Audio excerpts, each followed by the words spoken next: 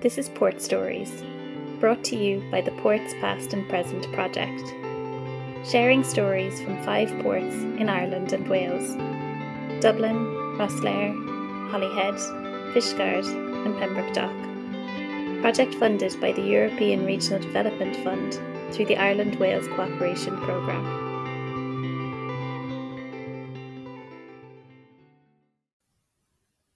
Welcome to the Port Stories podcast by Ports Past and Present, which is a European development project funded by the Ireland-Wales Cooperation Programme. I'm Claire Nolan and I'm a researcher on the project, and today I'm talking to Professor Vicky Cummings, who is Professor of Neolithic Archaeology at the University of Central Lancashire. Vicky specialises in the Mesolithic and Neolithic archaeology of Britain and Ireland, with a particular expertise in the prehistory of the Irish Sea Zone. So, welcome, Vicky. Thank you for coming today. And really, I just wanted to ask you to begin with, could you tell me a bit about your work on the archaeology of the Irish Sea Zone and why you became interested in it? Yeah, sure. I started doing some research on the Neolithic, in particular on monuments. About 20 years ago, I did my doctoral research, particularly focusing on Wales, and I was particularly interested in the early Neolithic of West Wales. And it became fairly obvious that you can't really look at an area like Wales in isolation. It's part of a broader area. And one of the things that was really obvious straight away, and lots of people have said this previously, is that the monuments that you find in Wales are very similar to ones on the other side of the Irish Sea. In this instance, these monuments are found in West Wales, but they're also found throughout most parts of Ireland, not all of Ireland, but most parts of Ireland. So as my research developed, I became particularly interested in actually looking at the Irish Sea Zone as an area of study. And this is something, it does have quite a long history of research. Earlier scholars of the Neolithic had looked at this area, but it sort of slipped out of focus a little bit for a few decades.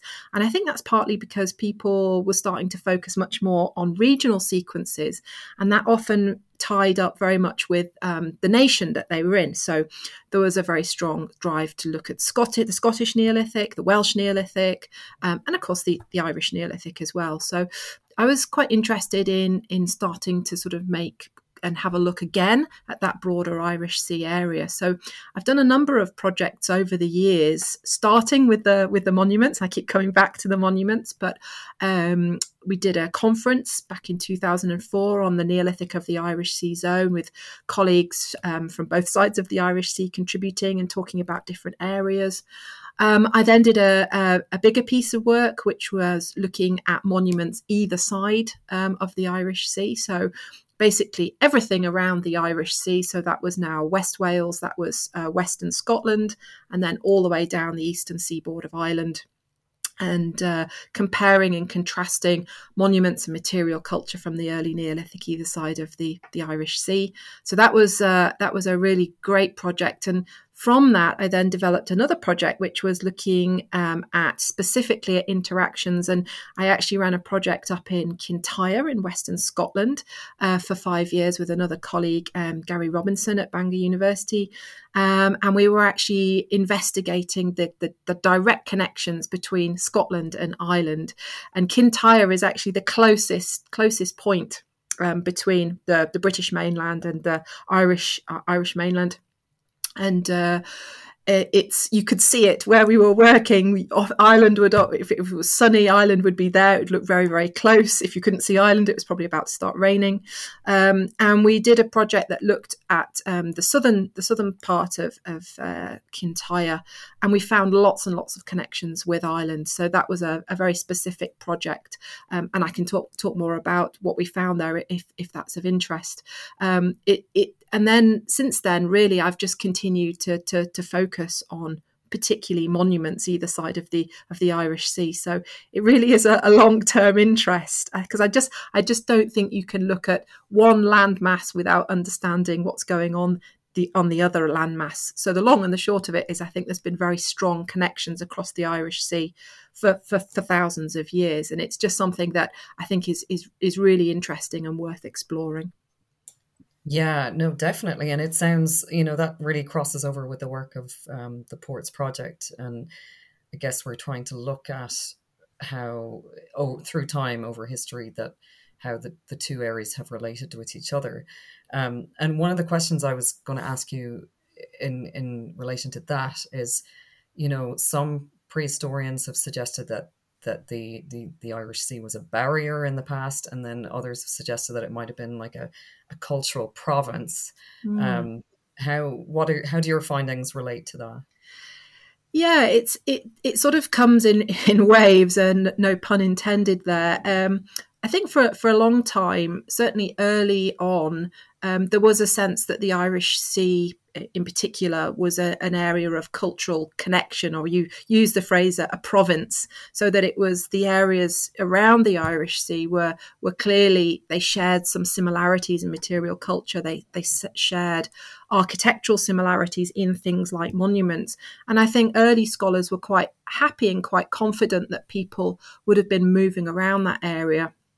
Over the last couple of decades, though, there's been a bit of a sort of a change in focus. And there's been a narrative, certainly for the start of the Neolithics, the start of farming, the very first appearance of agriculture, the first pottery, that actually maybe this was something that was perhaps introduced into Britain and Ireland through the indigenous Mesolithic population. And so there was a sort of a swing away there, perhaps, from this idea of a lot of people moving around. I think there was a sense where maybe the indigenous people brought the Neolithic over from the mainland. They were maybe in occasional contact. There was a suggestion of not a great deal of movement. There's been a big change, a sea change, really, in the last few years with ancient DNA. So with the advent of ancient DNA and being able to explore the actual genetic origins of people, we've seen that the start of the Neolithic in both Ireland and Britain clearly involved the movement of a lot of people. Quite how that worked, we're still figuring that out. But the prime movers in the arrival and spread of the Neolithic don't seem to have been the indigenous Mesolithic people. It seems to have been incomers from mainland Europe, probably from France or the Low Countries, and clearly they would have had to come to Britain and Ireland using boats. So we've got people who were farming. They had been farming for many hundreds of years, if not longer. They were established farmers, and yet they were also very able mariners. And this has sort of changed the narrative again to actually maybe Neolithic people, agricultural people, were actually really good mariners. They were sailing around a lot. So there's this idea of people actually sailing now all over the place. So quite clearly we know the Neolithic arrives in Britain, it arrives into Ireland. But I think there's now a sense that people were moving around it's been described as a sea of small boats, lots of boats moving around a lot of the time. And that's, again, sort of changed the narrative a little bit. So I think we're now much more comfortable with the idea of people moving around and the sea not being a barrier, but actually being an enabler. So in the early Neolithic, again, that the narrative has changed. At one point, we were thinking that a lot of Britain and Ireland would have been cleared of woodland, and certainly there is some of that going on. But I think we now realise it's perhaps not quite to the extent that we originally envisaged. So actually, you've got a lot of both land masses essentially covered with pretty dense tree cover in the early Neolithic. And that means it would have been really hard for people to move around through what perhaps we would now think of the easiest routes through particular landscapes. And actually it might have been boat travel, whether that's on rivers or across the sea, might have actually been in many ways much easier for people. So I think we're pretty confident now that people were moving around. They were moving around a lot. They were using boats. The boats don't survive very well in the archaeological record, but we know that they had the ability to do that because, well, Neolithic people arrived in Britain and Ireland. They went to Orkney. They went to Shetland. These are hard, difficult sea crossings.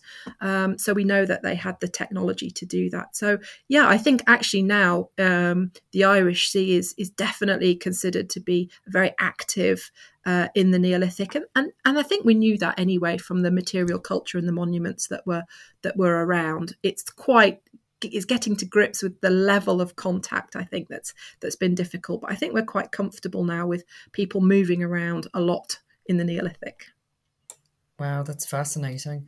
Yeah, and so our, the project focuses on sort of Dublin, Rosslare, Holyhead, Fishgarden, Pembroke Dock. So the Welsh and Irish coastlines. And can you, in relation to that activity that was going on, can you identify through maybe sites and monuments or artifacts connections that were occurring maybe through trade or family or anything like that? Yeah, I mean, there's a couple of things that are really clear, and the rest I think is at the moment speculative. But we might be able to say more about that as we move through and develop new techniques like the DNA. And first, I think, is the monuments. We've always known that the monuments either side of the Irish Sea are very similar. My particular focus over the last few years has been on dolmens. So this is one of the challenges of studying this kind of material. But then that dolmens, what I call dolmens, are known as different names either side of the Irish Sea, which makes it quite tricky for people to sort of always see the similarities across that broader area. So in West Wales, they would be called portal dolmens, whereas in Ireland, they're called portal tombs. There's some down in the very southwest tip of England as well, where they're known as cromlechs. So they've got a whole variety of different names, but they are broadly the same thing either side of the Irish Sea. They're early Neolithic. In fact, they're some of the earliest Neolithic monuments on both sides of the Irish Sea. Portal tombs are found in most parts of Ireland. They're only found, however, on that sort of western side of Britain. There's a very, very small number down in Medway in southeast England, and then a splatter, sort of a light smattering of them across the Cotswold. But for the most part, they're in western Britain, and they're incredibly similar either side of the Irish Sea. I think people must have had some sense of what was going on either side, even if they weren't directly involved in building them either side. I think there's some form of knowledge of what's going on across that broader area. As you then go into the developed Neolithic, you've then got passage tombs or passage graves either side of the Irish Sea, and again that North Wales central side of Eastern Ireland. Again, you've got a very strong connection there. So the Brú na Bóinne World Heritage Site, but there's similar monuments on Anglesey, two sites on Anglesey. So again, some very clear sort of similarities in monuments. It's the same with material culture. There's the movement of axes across the Irish Sea. So the biggest group of axes or axe source in Britain is Langdale, just up the road from me here. And those are found throughout Britain and Ireland. And again, you've got an axe source in northeastern Ireland, Tivabullia and Rathlin Island. And again, axes are moving across the Irish Sea.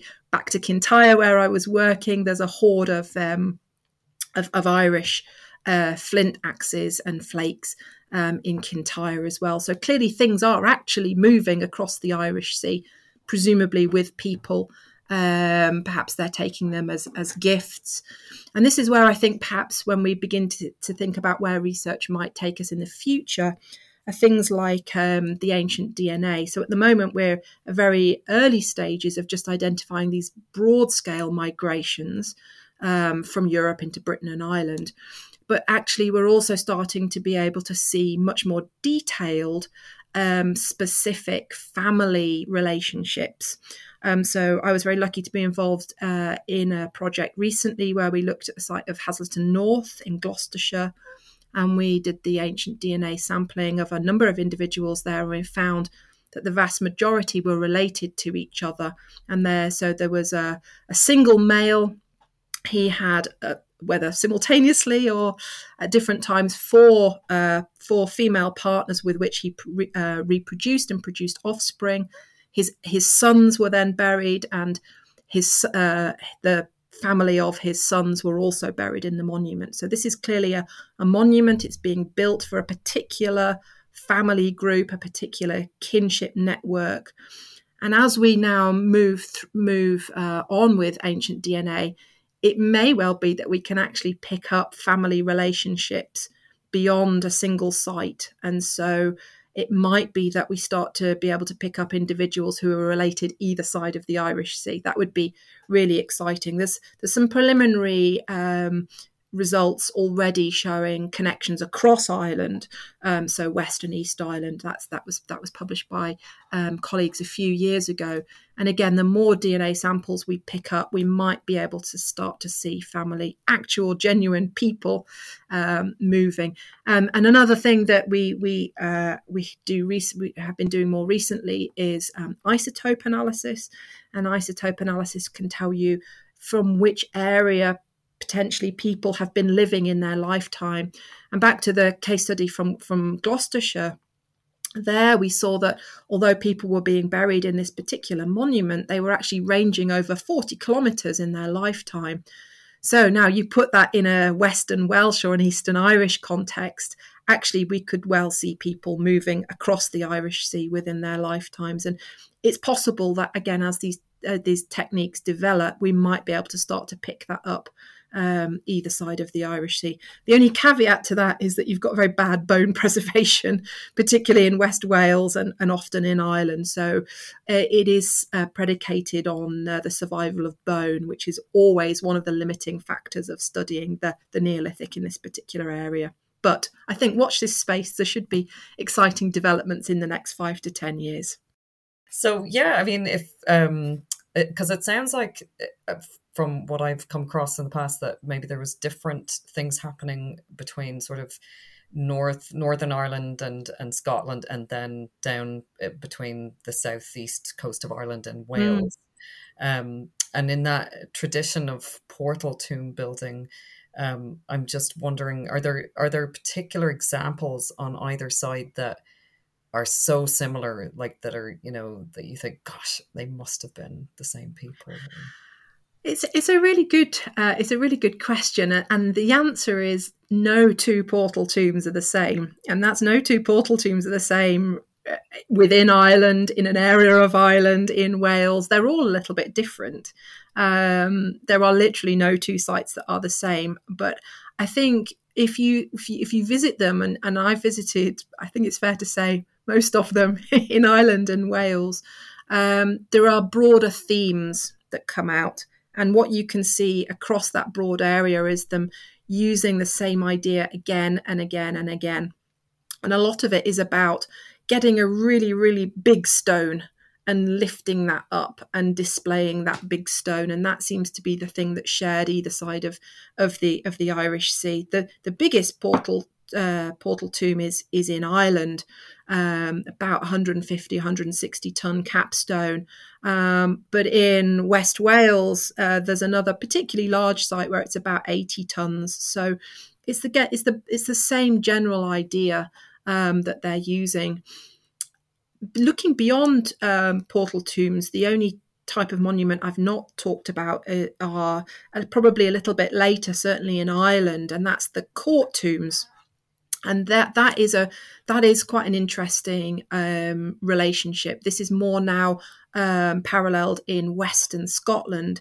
So in Western Scotland, you've got Clyde tombs, as they're known, and then in the northern half of the island of Ireland, you have these court tombs. And colleagues have dated these to about 3650 in Ireland, and they're probably a little bit earlier in Western Scotland. And again, if you look back at early literature, people like Stuart Pigott they actually referred to it as a single cultural group, the Clyde Carlingford culture it was known as.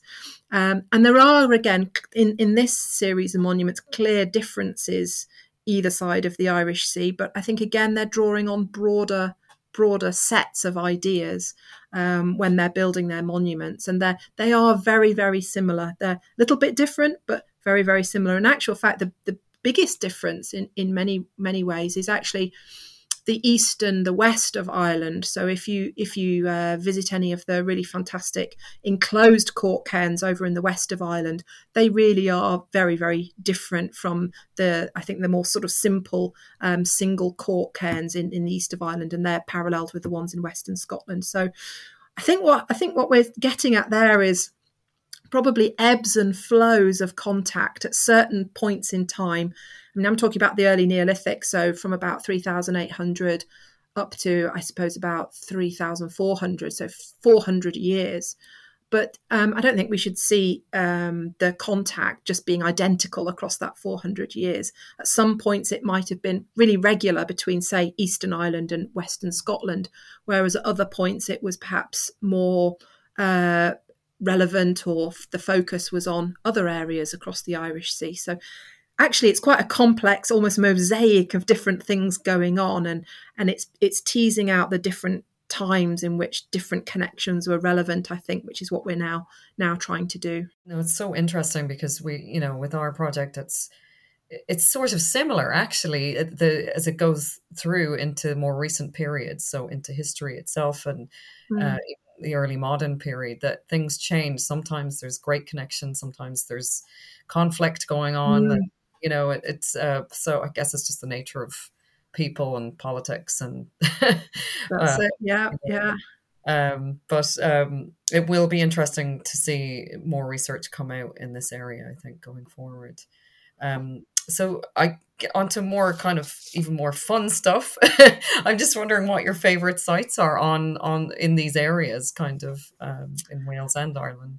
Yes, I've got quite a few, and for lots of different reasons. I think my favourites in Wales, I mean, Pentre y Fan is just a fantastic site. There's just something about it. It's very nicely kept, so it's in guardianship, and it's just an incredible site. And every time I go there, I just think, wow, this is just it's a portal dolmen worth visiting. It's very photogenic. It's a beautiful spot in Pembrokeshire.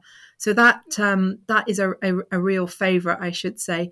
A lesser known site would be Lech y Drybydd in Pembrokeshire, and I can't really put my finger on why it's such a nice site.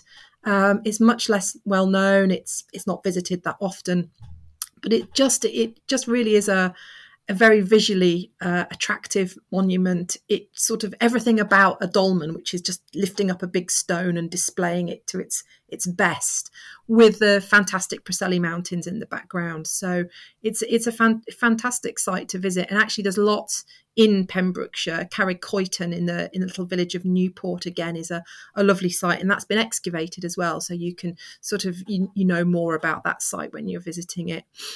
Over in Ireland, there are some fantastic sites in Dublin, but or around Dublin. They're not so accessible.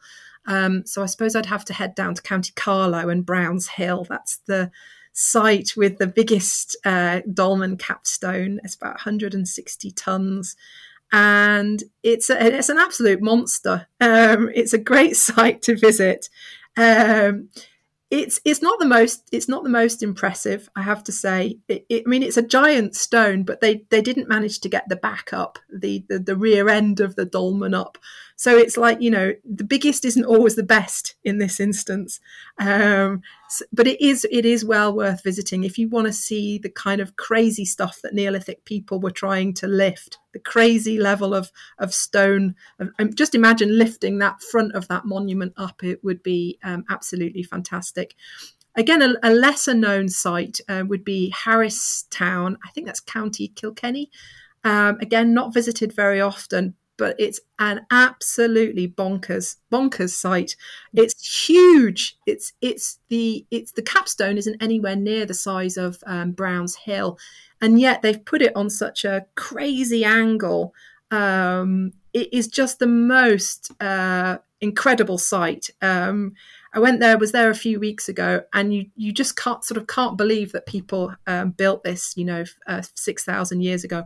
Well worth a visit, because again, they've just we were joking when we were there that they built there's a little chamber at the back, which we were joking that they built in in imperial, and then they changed the measurements halfway through to metric, and so they got all their measurements wrong, and that you end up with this sort of giant portal and this giant sort of entranceway. It is an absolutely fantastic site and well worth visiting, but so much great stuff in both Wales and Ireland to visit. Those are just a few examples. Lots and lots of fantastic dolmens to visit. And you were saying that you did a journey using some of the ports that we're engaged with. So you went from Holyhead to Dublin and then back via Rosslare. That's right, yeah. And Pembrokeshire. And I wonder, did you kind of, because you were going to see sites along the way, do you kind of start thinking about sea crossings and in prehistory while you're on those modern crossings? Yeah, I mean, the modern crossings are obviously very comfortable and they're quite quick. And I think one of the things about the early Neolithic is people didn't seem to be risk averse. In fact, they seemed to sort of almost welcome going to sort of risky places and doing risky things. So a sort of a classic example of that, I mentioned earlier, Langdale axes. If you've ever been up the Langdale Pikes in the Lake District, where they were quarrying the stone from, it's really exposed. It's really steep. It's pretty dangerous. And yet they kept going back there time and time again. It's the same if you've been to Tiva Bulia. I mean, it's a pretty steep mountain to be going up. And I think probably people would have perhaps gain things like prestige, perhaps from going to these remote or extreme places. And you may well have gained quite a lot of prestige or status from being a mariner and being able to cross the Irish Sea successfully. I mean, you'd need to know what you were doing. You wouldn't have we go over on these big boats with big engines. Obviously, they don't have any of that. So they would need to understand the tides. They would need to be very able mariners. Again, when we were working up at Kintyre, it made us realise actually how easy and also how difficult the crossing was. So Kintyre to Ireland is 12 miles. People from Campbelltown reported often going to Antrim for their Sunday lunch in a boat. So it was quite common. But you had to know what you were doing. So you would go around the southeastern tip of Kintyre and off across the Irish Sea. You didn't go to the Mull of Kintyre, where it was extremely dangerous, steep cliffs, lots of eddies. So again, it's a sort of knowledge of the crossing and being capable of doing that, I think probably was, potentially prestigious. But again, we think, oh my God, imagine crossing the Irish Sea on a little skin boat. It sounds absolutely dreadful, but they just didn't have the risk assessment forms that we do nowadays. I think they were off we go, and it's going to be exciting, and taking it that way. Yeah, different worlds completely. Yeah. Wow. So that's amazing. Thank you so much. And I'm just the only thing I was going to ask was, like, why would you recommend that people go visit some of these sites? I think if you'd like to know what it was like in the past, just go along and have a look at these sites and try and sort of strip away all of our modern understanding of the world. They had no idea that we lived on a planet. They had no idea what the sun was. There was no metalwork in the Neolithic. All they had was woodworking. They had stone. To all intents and purposes, exactly the same as us. And yet they chose to spend their spare time lifting up gigantic stones and displaying them. And just thinking about how hard that would be and why people were doing it, I think is a really exciting challenge.